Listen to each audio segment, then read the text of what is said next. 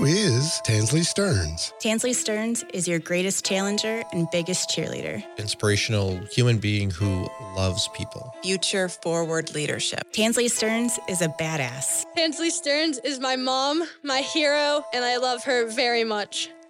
I am Tansley Stearns, and this is Despite Impossible. I am a longtime credit union executive leading Community Financial as president and CEO. I have always admired and been inspired by people whose passion is boundless and who don't comprehend the word impossible. This show focuses on their stories. Today's guest is Jodie Schanhals, president of MeetingMaker.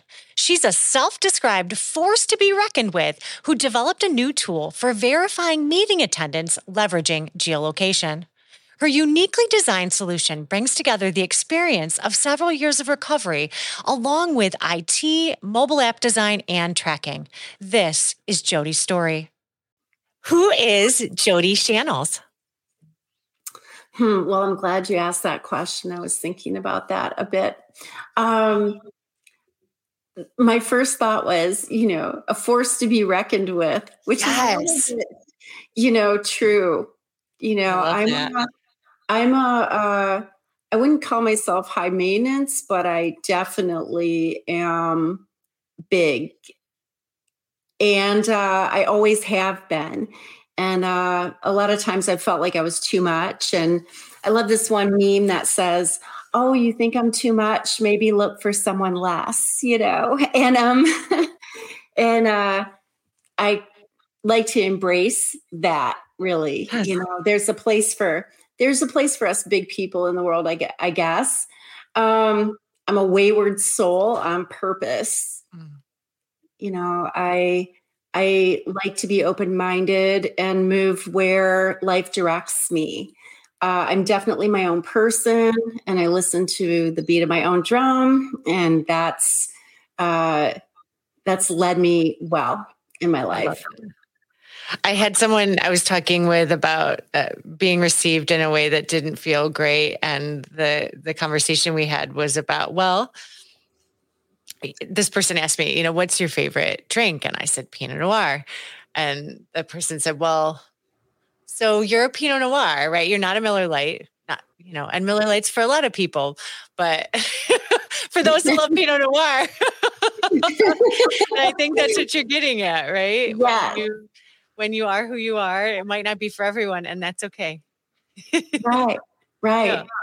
And I've also learned that no matter who we are, someone can relate. And I just have to trust that instead of trying to be what I think everyone wants me to be, which is a pin in the tail on the donkey that never works, you know? Yeah. So. Without question. Finish this sentence for me. The world will be a better place when?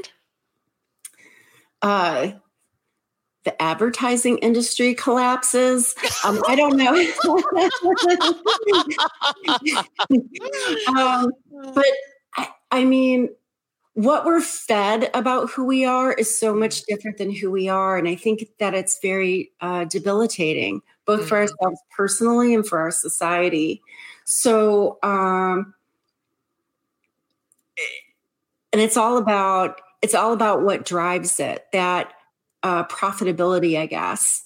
And, I was thinking about this, and AI, for example, is a hot topic, but it's not a new topic. Right. But now that the toothpaste is out of the tube and it's everywhere, we're talking about, oh gosh, should we rein it in? But there's no appetite for reining that in. It's out. It's done. And the only thing that's going to matter is, does it make money? And I don't know if that's the only value that we should put on what we do and why we do it. And so, this whole system of devaluing ourselves to, are we profitable? Are we a good commodity?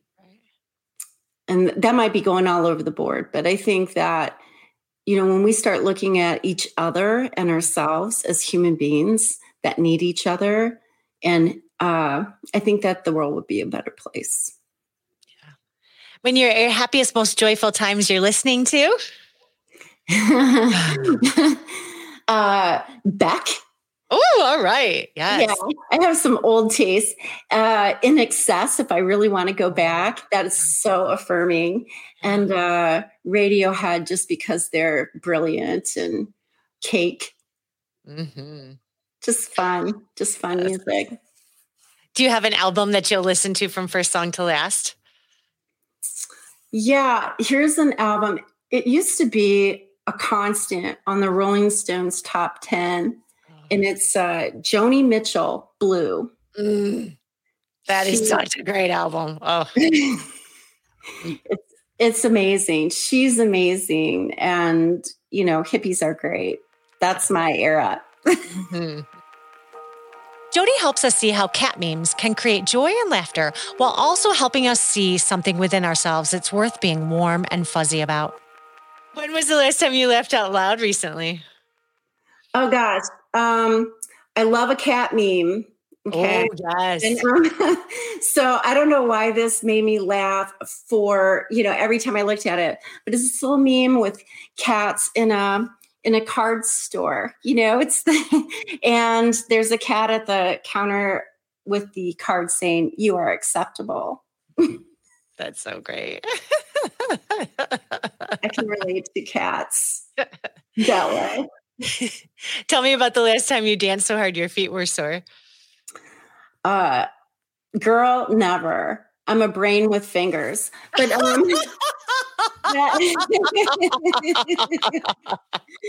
I'm a musician. I play piano. Everything I've ever done that I liked, I sit down and do. I type 100 words a minute. I'm in development. Yeah. And so really, but it sounds fun. Yeah. It sounds fun. I want to, now that you ask. Right. When you feel down, you heal by?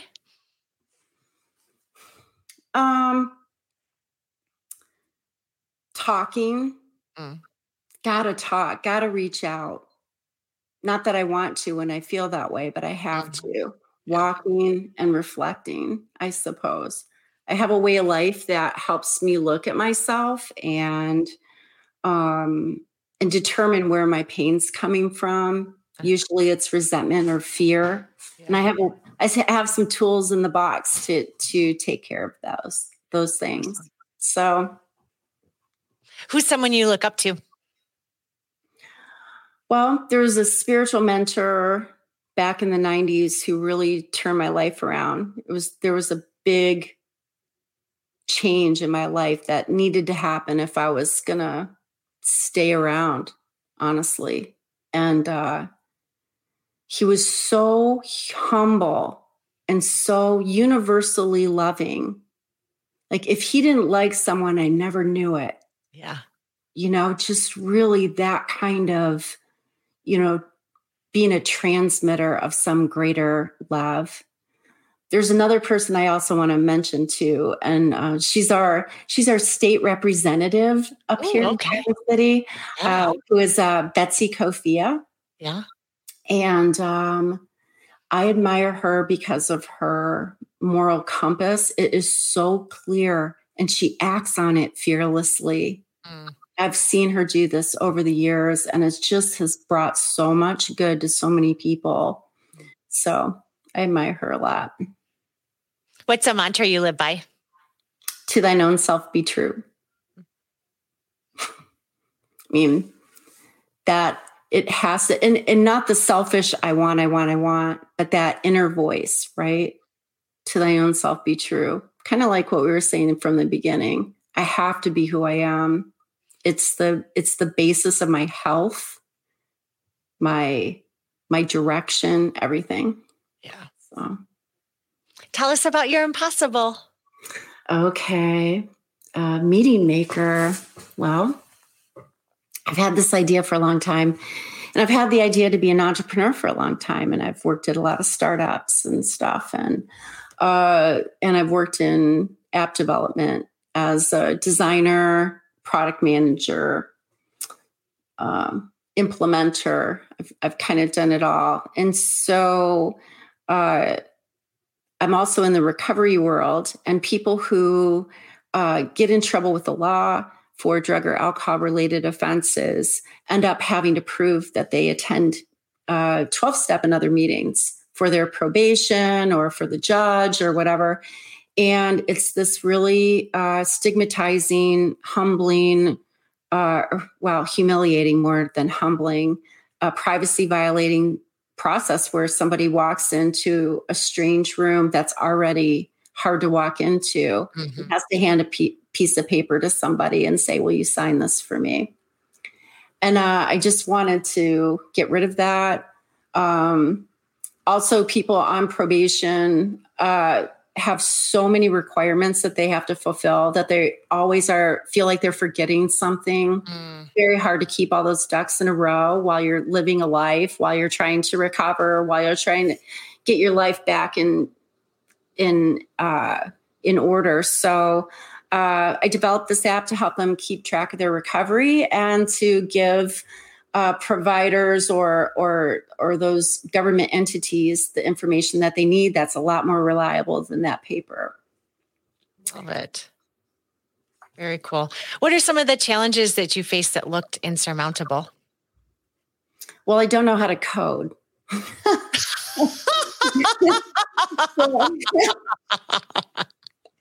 That was first. But, and I thought, okay, I'm going to learn how to code. And actually, I did a little bit. I did the front end. I did the, quote, easy part. And, but I've worked with developers and can I say COVID worked out for us? Yeah. It really did in the way that it just so happened that a developer friend of mine who I worked with at another company, the company he was working for folded right when COVID started. Wow. And so I was all ready to, okay, I'm just going to do this myself. And he came and said, hey, I'll do this for you. And because of COVID, we had time and space to really make it right. Jodie talks about a moment when she could have given up. Empathy, combined with the keen understanding of the necessity of her offering, made all the difference to sticking with her dream and watching the results flourish. Was there a point during your journey that you felt like giving up? Actually, recently, because, the development and the design and, what it's going to do, nothing's more happy path than when you think about how great it's going to be. Right. But it's putting that idea into practice, looking at what really happens, experiencing how others receive it and, adjusting to that. That's the hard part. And like I said, I've worked for a lot of startups and I was in positions of, a lot of authority and responsibility in those startups. And I guess I just never really knew how tenuous their success was at the time. I was oblivious. I was just doing a job. And I think that's the difference between doing a job and owning a company and owning the result. So it's challenging. But every day I learn something new, and every day, I get a new muscle. Yeah. So. Would you share a story about a time where something went bananas that you can look back on now and laugh? I'm laughing on the inside. So I was about to go to the Mac Daddy of all conferences that I would want to go to, which is called National Association of Drug Court Professionals. These are my people. Okay. Yeah. And I was going for the first year in 2021, and our product was way beta, although I wanted it to be ready. So I thought, we'll get it ready by, July X. And right before I left, there was this major bug, and my developer said he couldn't really fix it, and necessarily that he'd have to rip everything out and redo it or whatever. Anyway, I was just imagining I'm going to go and I'm going to demo it and nobody will, and it's just going to fail in front of their eyes. And it turned out that nobody really wanted to demo it with me. Everything that I thought that was going to happen that way, that way. Yeah. I had a lot of great conversations. No one really asked me to look at the app, or a couple people. And what I could demo, I could, and nobody was drilling me for the questions. I don't know. Yeah, so great. So, yeah. Way different expectations than what actually occurred, which is a good lesson. Right. That I could learn today again. Yes. Achieving your impossible is one thing, but there are no fairy tales with happy endings. We reach milestones, we keep going. What challenges is your impossible still facing? Well, I think the usual. Someone told me that where I'm at with my product right now is Death Valley. Oh. And that is, it's the company development Death Valley, where I have some clients, I have some traction, I don't have a lot of money, I don't have a lot of runway. And so everything really depends on each other right now in a very crucial way. So I guess, money, market adoption, and time, right? Yeah. But it's not just money, it's finding the right people and the right resources to maintain the code and get the sales out and stuff like that. So it's kind of all these little factors running together right now. What's your advice for folks to face their fear of inaction and use that fire in their belly to bring their impossible dreams to life? I don't think I can swear, and I will not. But you can. You absolutely can. I can? Of course. Okay. Yes. Stack yourself up. Okay. Well, a long time ago, when I was a young adult, I was trying to weigh out a decision. And I was going back and forth and back and forth. And what if I do that? And what if I do that? No. And my friend just stopped me and said, Jodie, go out there and fuck up. Yes. and there's this idea of perfection. Mm-hmm. And the whole thing is, why do I want that perfection? It really is so you will look at me and say, oh, look, she made all the perfect choices and she's so successful and brainy or something. It's all about what you think. It's not about what's real. And so I can't wait to be perfect. I love being this flawed human being who succeeds, fails, tries, keeps going, and learns.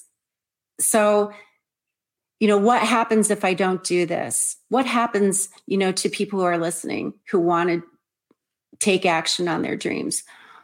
What happens if I don't do this? What will I think in a year? And I know what I would have thought in a year. So I just did it. What's your next impossible, my friend? When I started this, I thought that whatever large amount of profits or a certain amount of profits would go to a nonprofit I started called Girl Code. And I want to provide the opportunity for women who are recovering like me. A lot of us come from, because we're addicts and alcoholics that might have wasted some opportunities. And we get into recovery and we don't have a lot of skills and we don't have a lot of experience. So I would love to teach women who are in that boat how to code so they can get a great job and have a great income for their families. When I worked at other companies and we would hire developers, almost no women applied. Mm-hmm. And I really just don't understand why that is, but I want to change it. This concludes today's episode. For exclusive content, visit us at despiteimpossible.com and subscribe to this podcast.